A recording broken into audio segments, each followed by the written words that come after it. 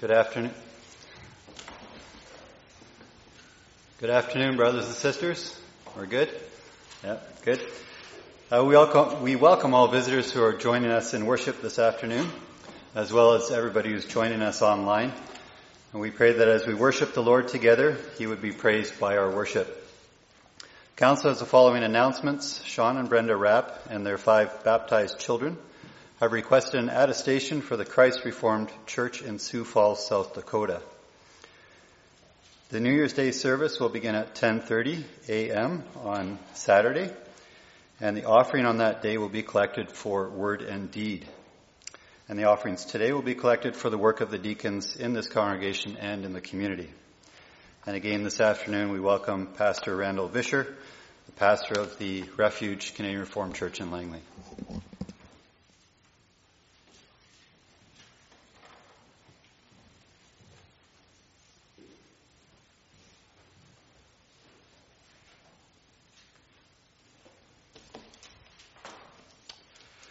Good afternoon, everyone.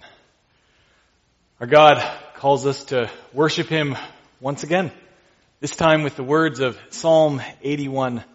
It says, "Sing aloud to God our strength.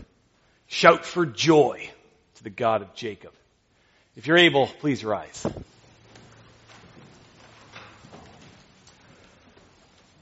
Beloved, in whom is our help?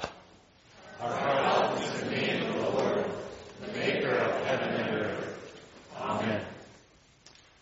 Grace to you and peace from Him who is and who was and who is to come, and from the 7 spirits who are before His throne, and from Jesus Christ, the faithful witness, the firstborn of the dead, and the ruler of kings on earth. Amen.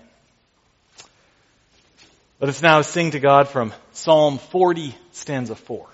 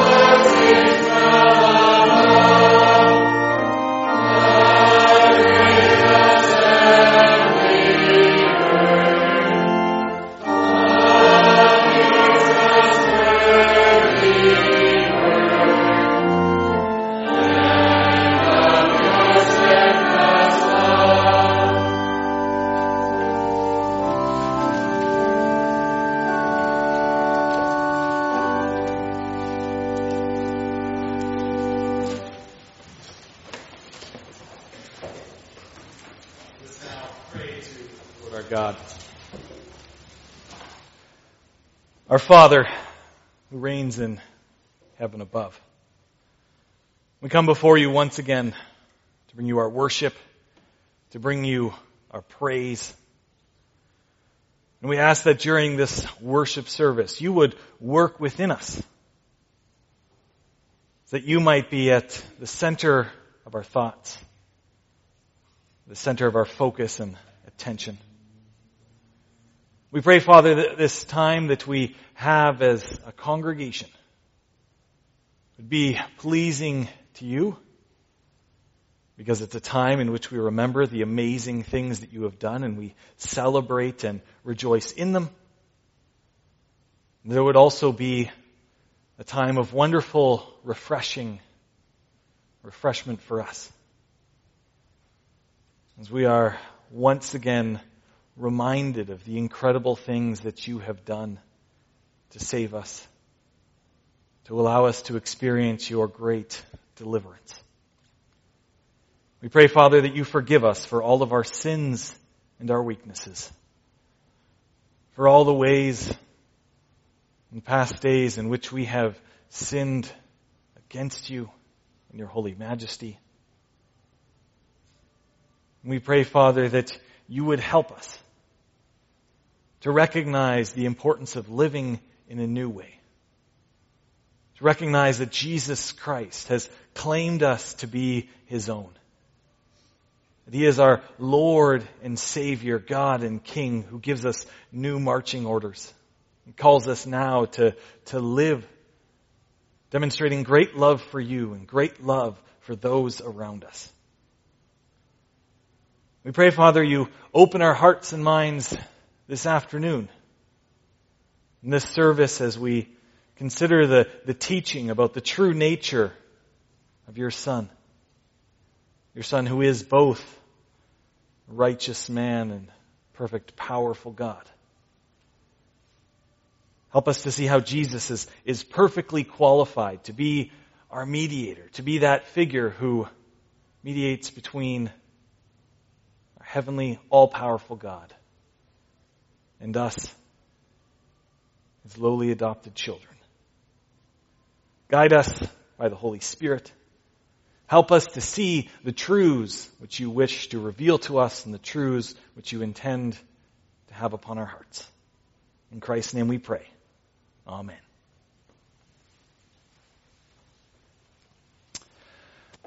I invite you to open your Bibles that you might read with me two passages from the New Testament this afternoon. We read these passages in connection with Lord's Day 6 of the Heidelberg Catechism, where we talk about the two natures of Jesus Christ, how Jesus Christ is both God and man.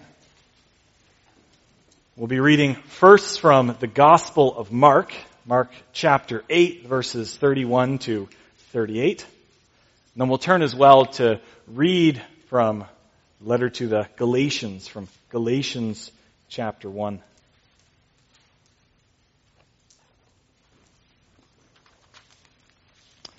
Let us read now the Word of God as it comes to us in Mark chapter 8, beginning at verse 31. And consider the things that Jesus Christ says here of himself. And he, that is Jesus, began to teach them that the Son of Man must suffer many things and be rejected by the elders and the chief priests and the scribes and be killed, and after 3 days rise again. And he said this plainly. And Peter took him aside and began to rebuke him. But turning and seeing his disciples, he rebuked Peter and said, "Get behind me, Satan. You are not setting your mind on the things of God, but on the things of man." And calling the crowd to him with his disciples, he said to them, "If anyone would come after me, let him deny himself and take up his cross and follow me. For whoever would save his life will lose it.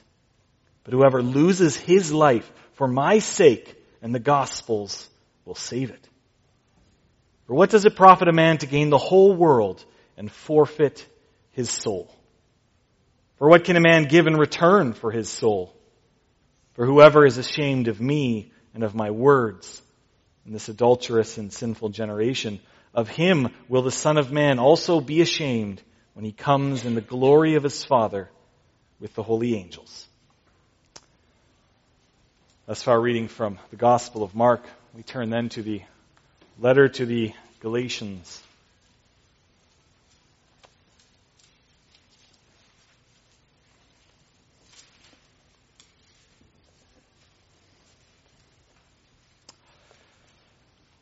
Once again, the word of the Lord.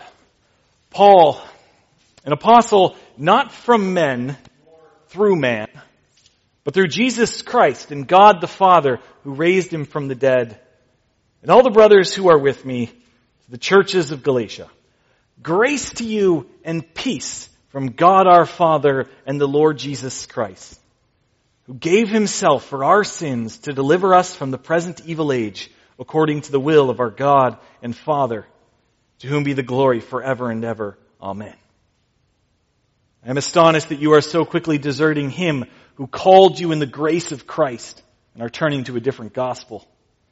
Not that there is another one, but there are some who trouble you and want to distort the gospel of Christ.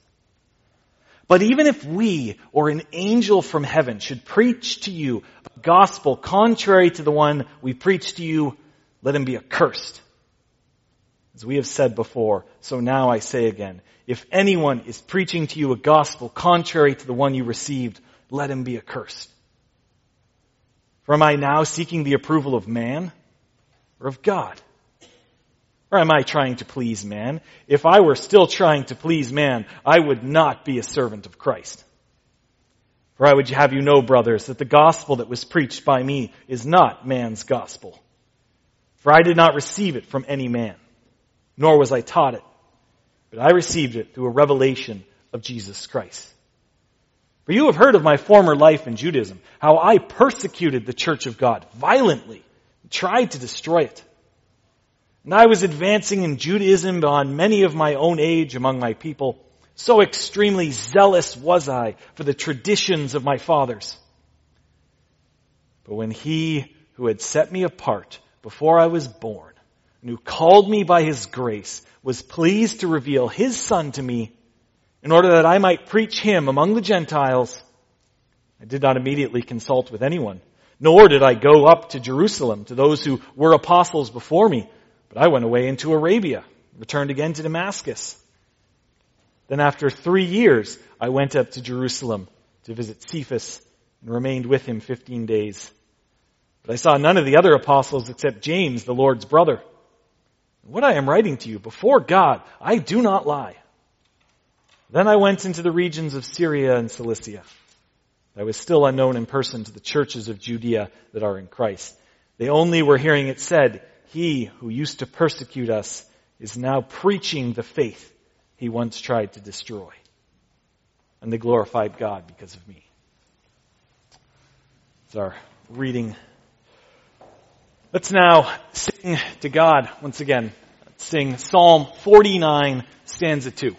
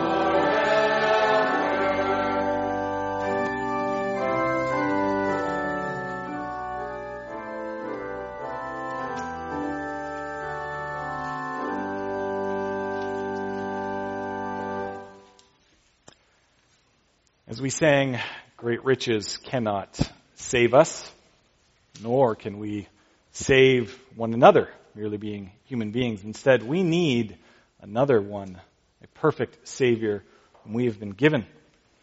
We hear about him in Lord's Day 6, which we will be now reading together.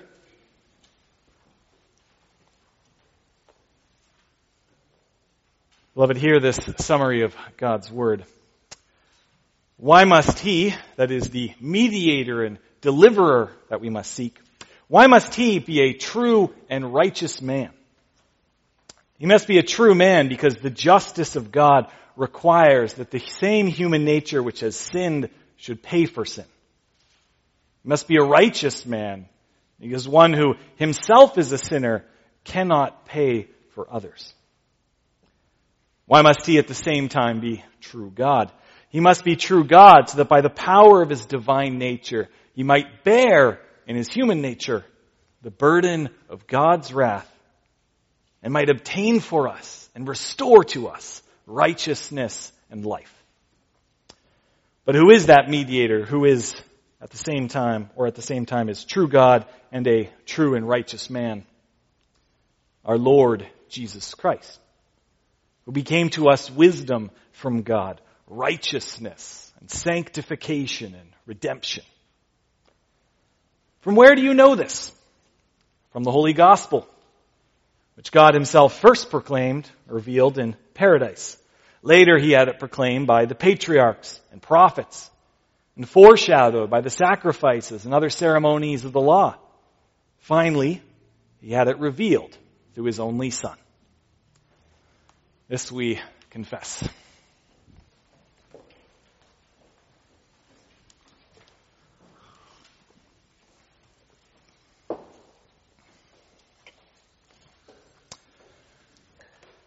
Brothers and sisters in Jesus Christ, people often have a more favorable opinion of Jesus than they do of Christianity as a whole. Now, there are many people who don't believe in Jesus in a religious sense, but who will still say that they admire his teachings about the importance of loving others, or admire his willingness to call people out for religious hypocrisy. It's not uncommon to run across people who consider Jesus to have been a great human teacher.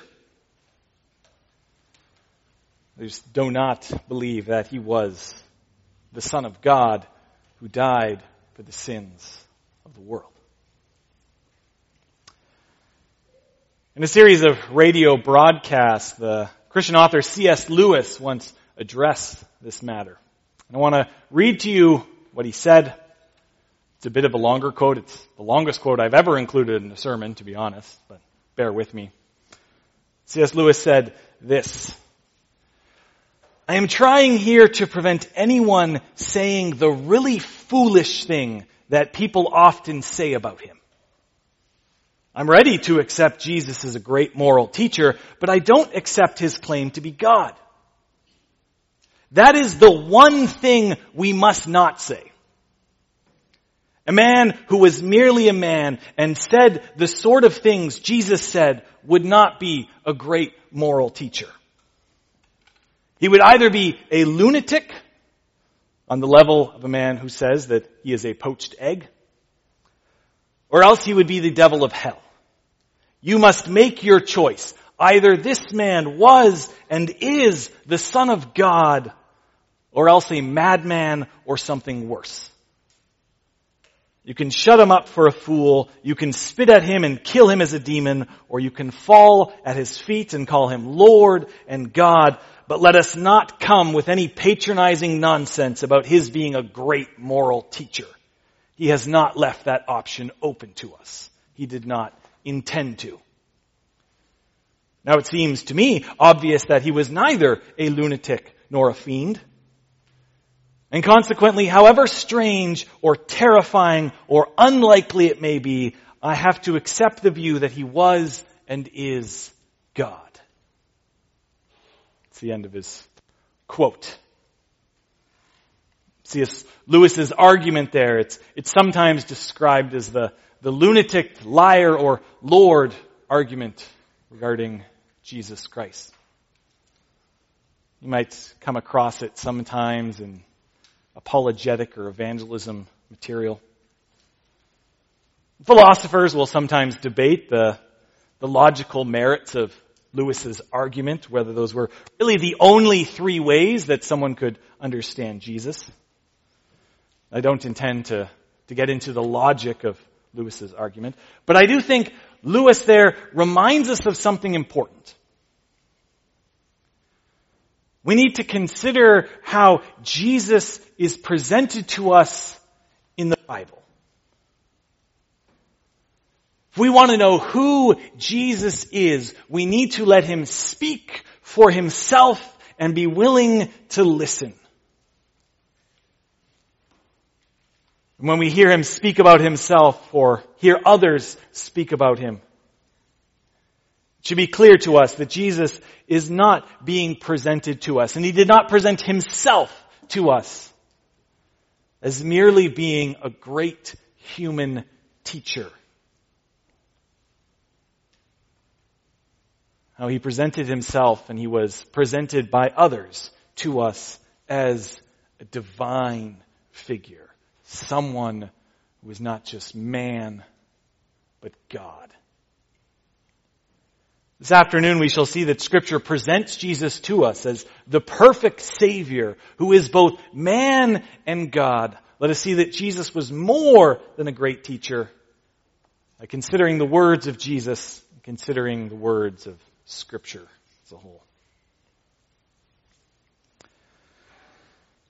Now, most people today don't really struggle with the idea that Jesus Christ was a man. In the Gospels, we can read about how he was born, he grew up, he speaks to other people, he prays to his heavenly Father. He's a figure who gets hungry, who enjoys food and drink in the company of others.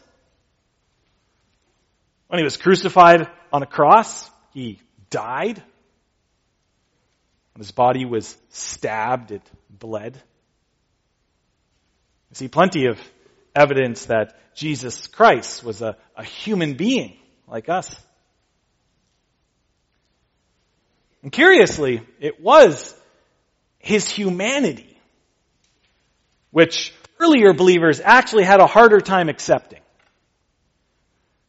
People back in the time of the Roman Empire, they had a hard time accepting that their Lord, their Savior, their God could also be a man.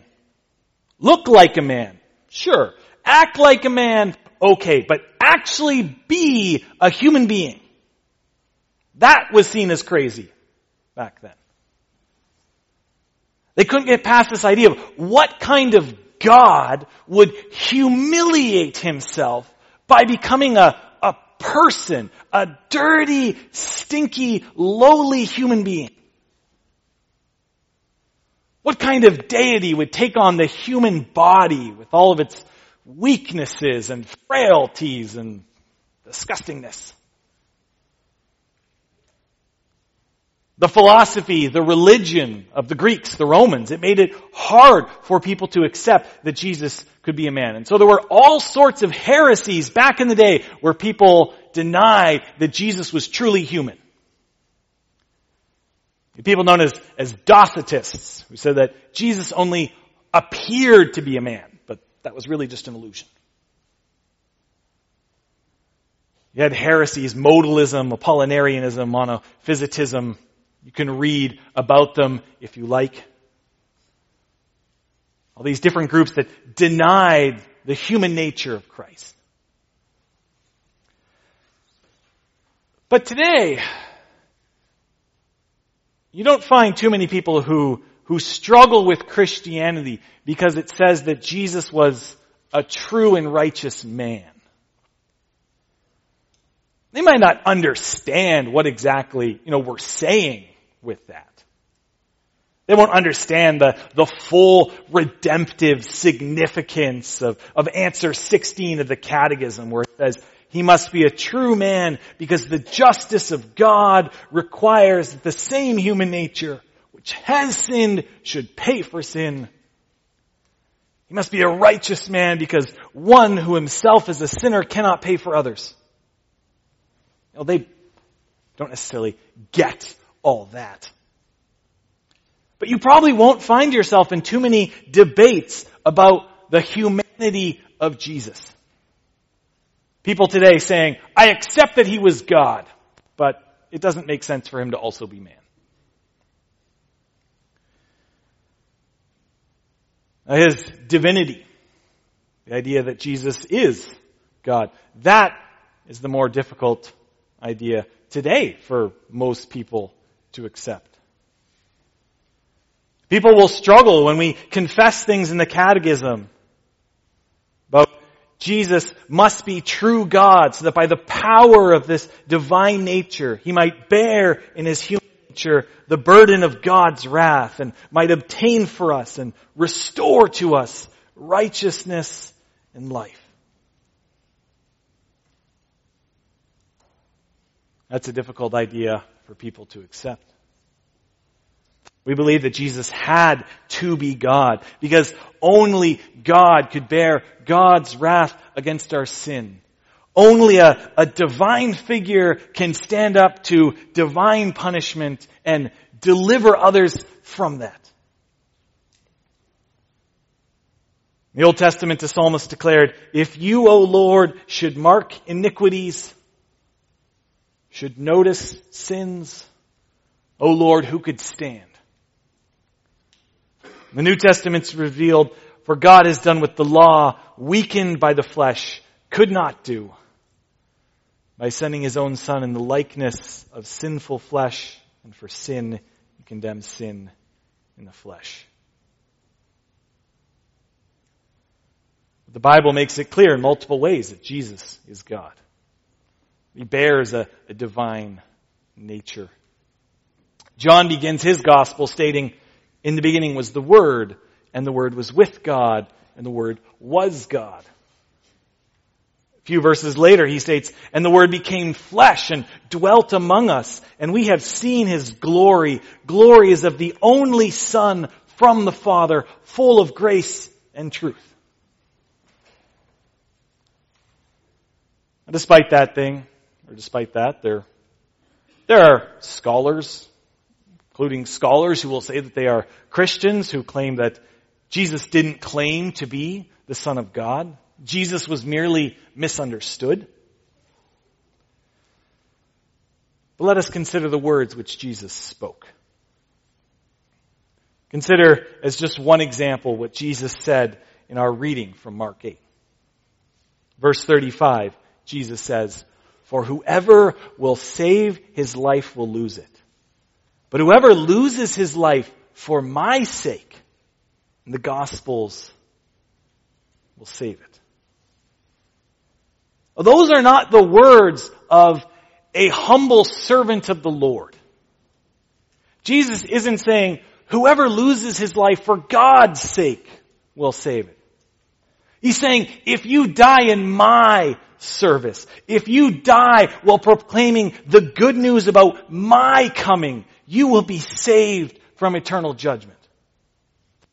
Prophets didn't speak that way. Rabbis didn't speak that way. The apostles wouldn't go on to speak that way. They didn't call for personal loyalty. They called the people to be faithful to God.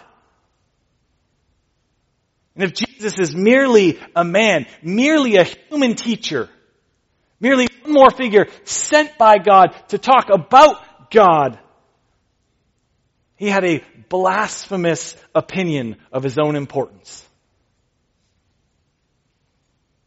Jesus goes on to say in Mark 8, for what does it profit a man to gain the whole world and forfeit his soul? For what can a man give in return for his soul? If Jesus were merely a man, how could he speak of these things? How could he hint at the ability to save anyone's life? If a man can't give anything in return for his soul, how could Jesus, if he were merely a man, give anything for his own soul, let alone our souls? Now, Jesus is saying that personal allegiance to Him is more valuable than any sacrifice, more valuable than any good work, more valuable than a lifetime of obedience to the laws of God. He says, trust in me and you will be saved. Jesus goes still further in Mark 8. It says, for whoever is ashamed of me and of my words in this adulterous and sinful generation, of him will the Son of Man also be ashamed when he comes in the glory of his Father with the holy angels. This is how Jesus presents himself to us. As one who will be the judge of all of mankind. As someone who will come again with the glory of God, the heavenly angels at his side. I tell you, unless he is God, those words are blasphemous and presumptuous. None of the prophets of the Old Testament spoke of themselves that way. Oh, those are the words of someone who realizes that he is more than a man. Jesus speaks of himself as the person who will determine our eternal fates. He presents himself to us as a divine, godly figure. Not just here in Mark 8, in numerous other places in the Gospels as well. So why do some so-called Christian scholars say Jesus never claimed to be God? Or how do they do it? They'll claim that the Gospels are not reliable. They'll claim the Gospel writers reimagined Jesus, made him divine. Except there's no proof of that. There's no evidence of conspiracy. There's no evidence of a false presentation of Jesus Christ.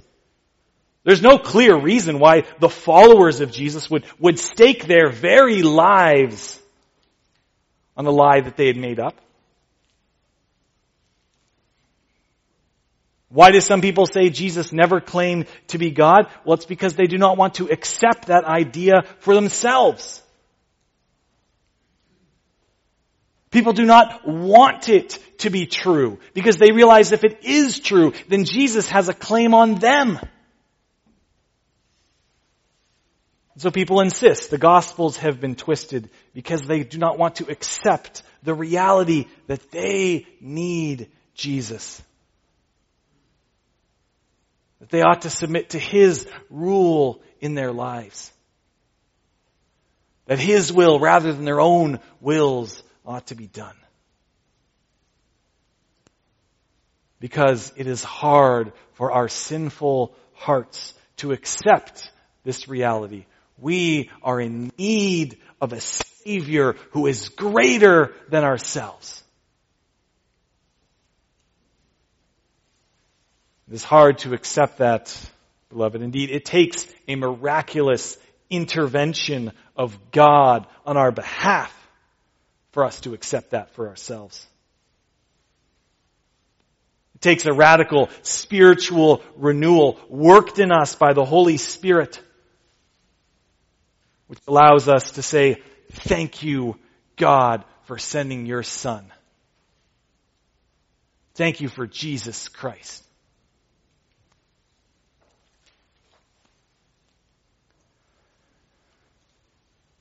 The Bible backs up what we confess.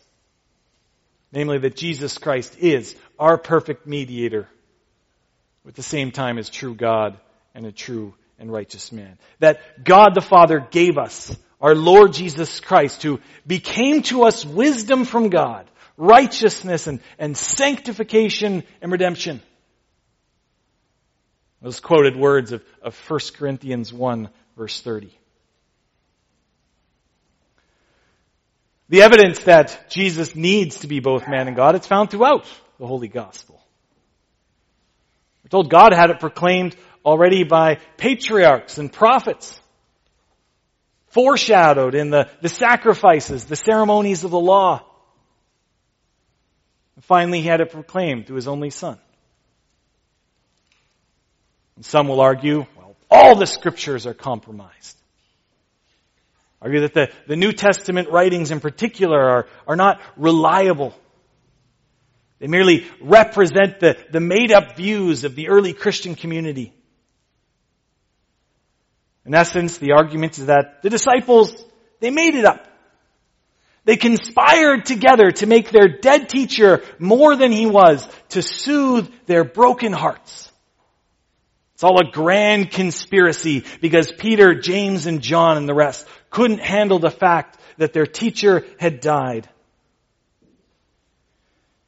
And perhaps that whole conspiracy angle would seem kind of convincing if it weren't for that massive problem called the Apostle Paul. Because Paul wasn't one of Jesus' disciples. Paul had no motivation to buy into the idea that Jesus was the Christ, the promised Messiah. No, Paul had been instructed in the Jewish faith by one of the most prestigious teachers of the law of his day, the Pharisee Gamaliel. Paul had not only given approval to the execution of the Christian Stephen. He himself had embarked upon a mission of persecuting the Christians. And he was on the rise because of it. He had nothing to gain from buying into this idea that Jesus was anything more than a dead man. But let us consider what Paul writes about Jesus and how he came to serve him. Here we might look at our readings from Galatians. Galatians, you need to understand, is universally considered to be the first of Paul's letters. The fact that Paul wrote it is basically uncontested. Scholars will say if Paul didn't write Galatians, then Paul didn't write anything. Based on the events in the letter, Galatians was most likely written between 48 and 49 AD. That's about 15 years after the death and the resurrection of Jesus Christ. This is how Paul begins his first letter, introducing himself as Paul, an apostle. That is, Paul, someone who is sent.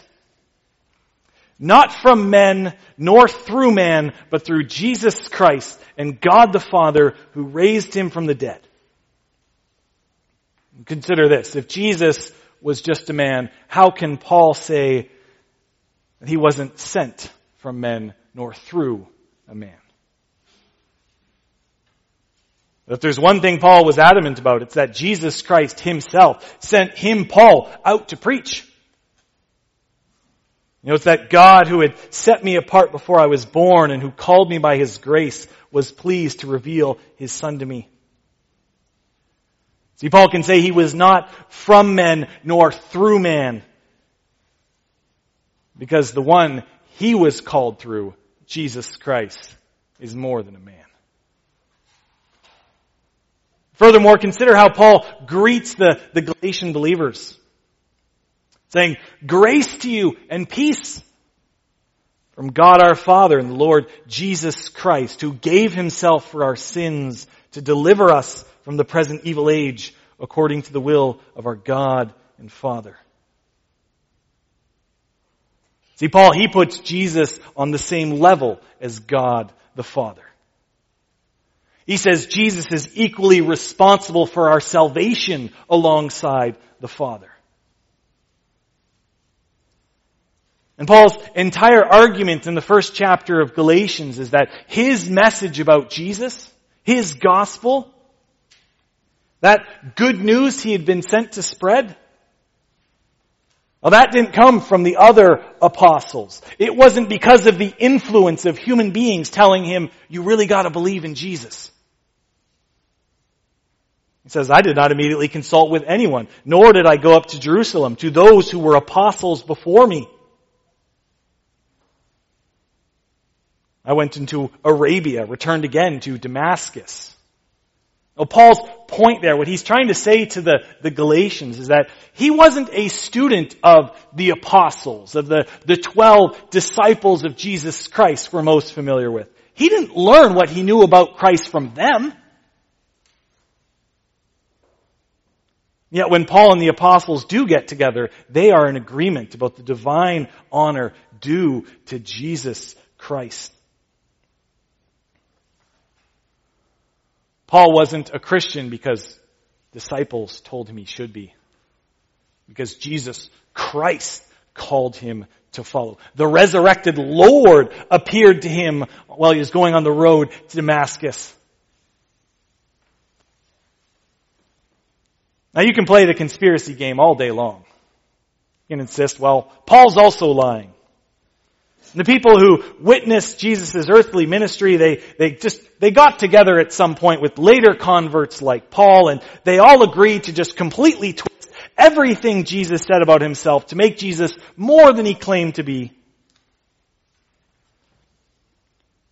People can convince themselves of all sorts of things, especially when they're willing to accuse others of conspiracy.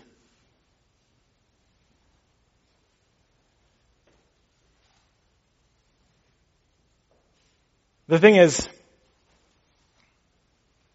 if you don't want to accept Jesus Christ as your Lord and Savior, you will find reasons not to. You can scream at the top of your lungs, not enough evidence, not enough evidence. 4 separate gospels, The witness of Paul, someone who wasn't even an apostle, it's a conspiracy, I tell you. Made up, who knows when. The problem is our hearts. If we are dead set against submitting ourselves to the rule, the authority of Christ and recognizing who He was, we can find reasons to doubt. Reasons to claim that Jesus didn't actually say those things. That we can have our own take on Jesus, which robs Him of power and authority and simply makes Him one more human teacher that we can ignore at our leisure. Or alternatively, we can ask God to open our eyes, open our hearts. Help us to recognize the truths He has so clearly revealed.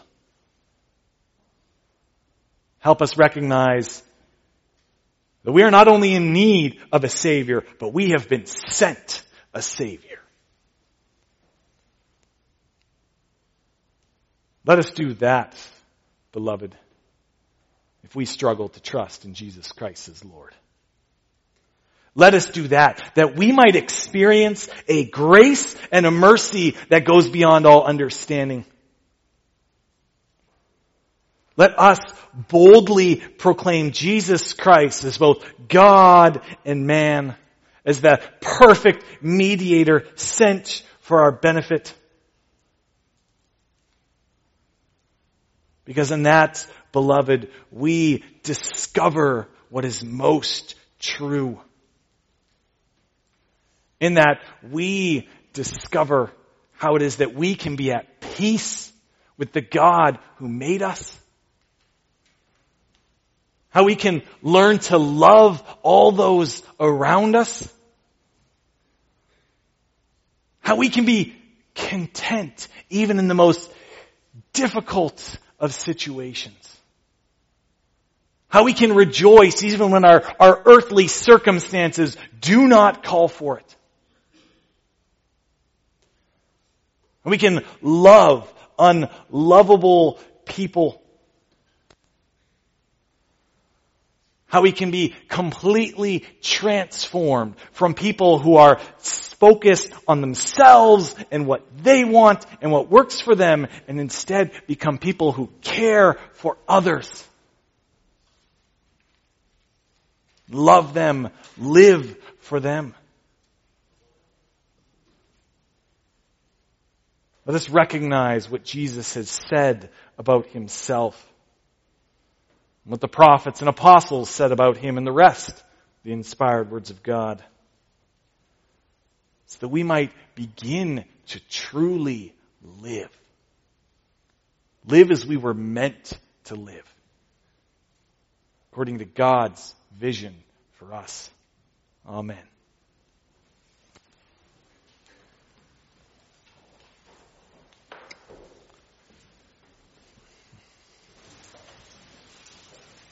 If you're able, please rise that we might sing together hymn 4. Oh, no. Yeah? Rising? There's an asterisk in the liturgy, so.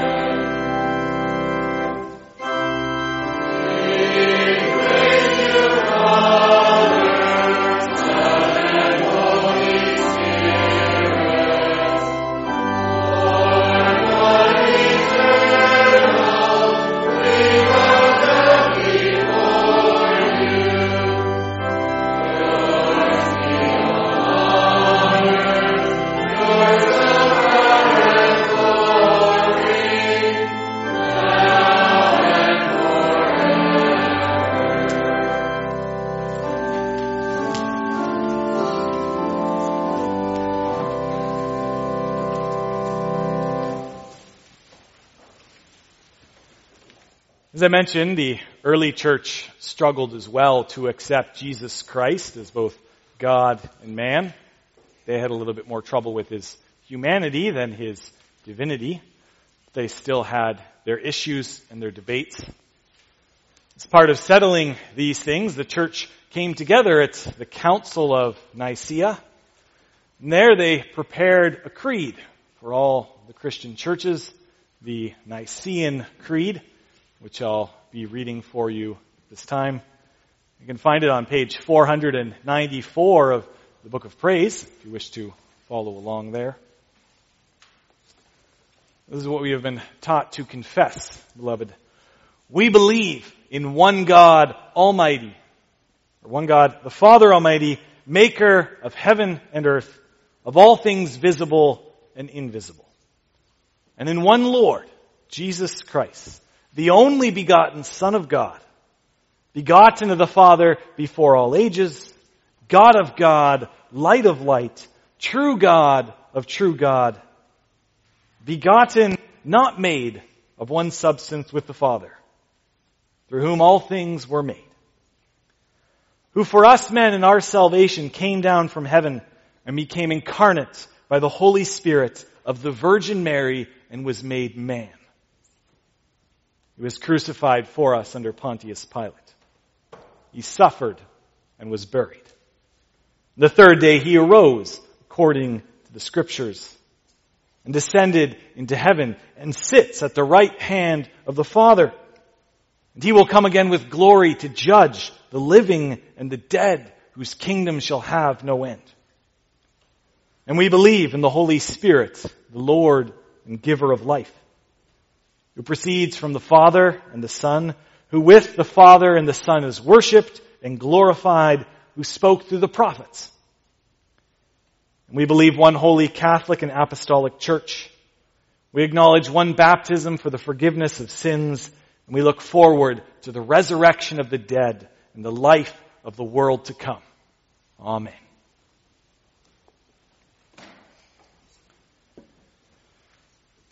We're now going to have an offering for the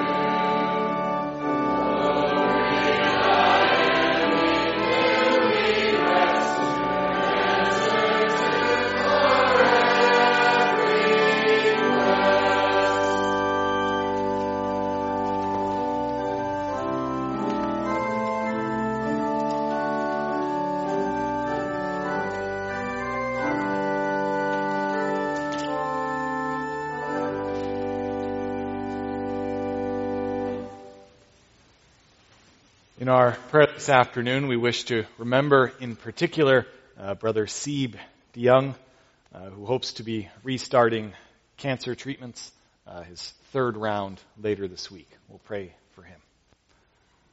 Let's come before the Lord. Our Father, who is in heaven, we thank you for being willing to adopt us into your holy family.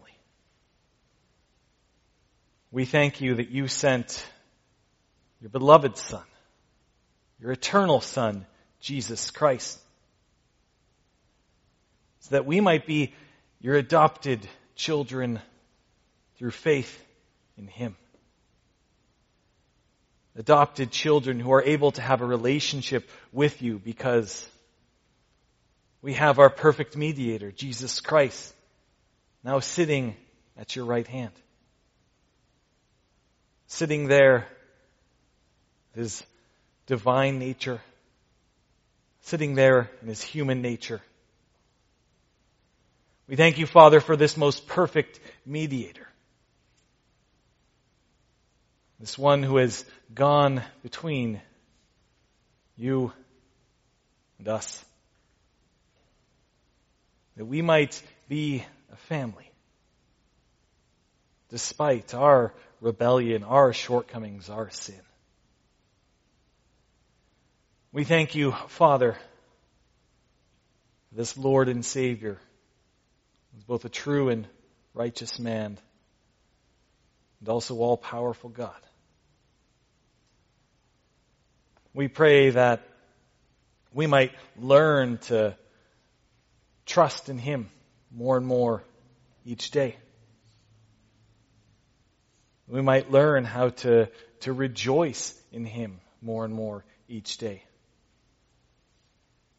To be people who don't merely look to you for salvation, but who also seek to live out that salvation in many ways.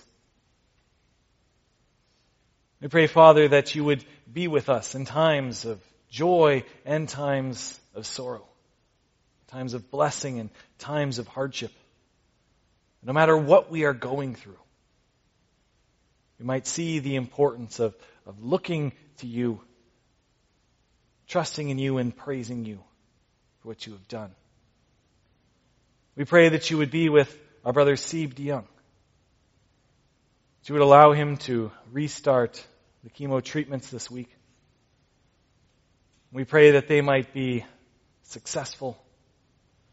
We pray that soon, Father, you might give to him a clean bill of health.